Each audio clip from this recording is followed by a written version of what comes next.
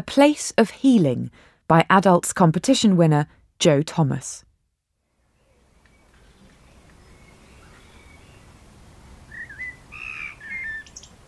Another beautiful day, Lydia, and in such perfect surroundings. Dearest Constance, I could not agree more. When Edmund told me the rest home was in Chiswick, I was most distressed at the thought of leaving London for the country.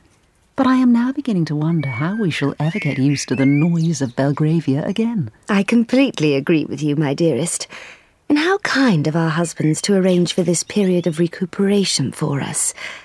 Although, if I were to be completely honest, I am a little surprised I have not been recalled to Ebury Street by now. I was of the impression that our period of rest was for 2 weeks.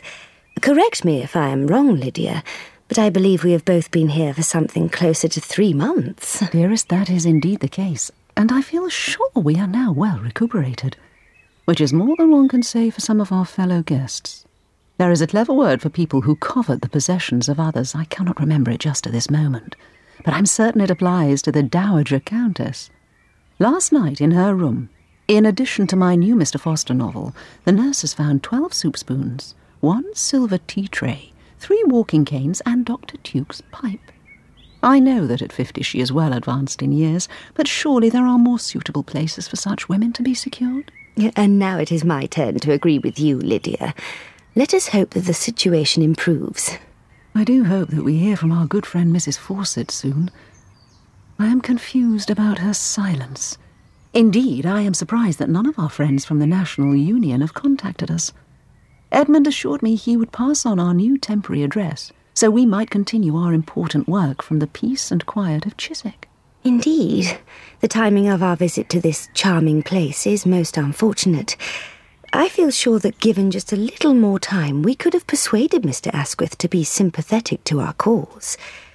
I believe we made great progress at the House of Commons tea party. Mrs. Fawcett was delighted we were able to talk to the Prime Minister directly, a much more civilised approach than that taken by dear Mrs. Pankhurst and her associates. I do believe that Edmund and your beloved Henry were surprised by the fortitude of our discussions with Mr. Asquith. I saw them in deep discussion afterwards. Perhaps they will now be more vocal in their support for our activities. Alas, from this distant place, cut off from our sisters in the National Union, and without our usual means of support, I fear we are of little value. Let us not be downhearted, Constance. I see the gardener and stable boy ahead. Let us ask them if the royal mail has been delivered today. I'm sure good news awaits.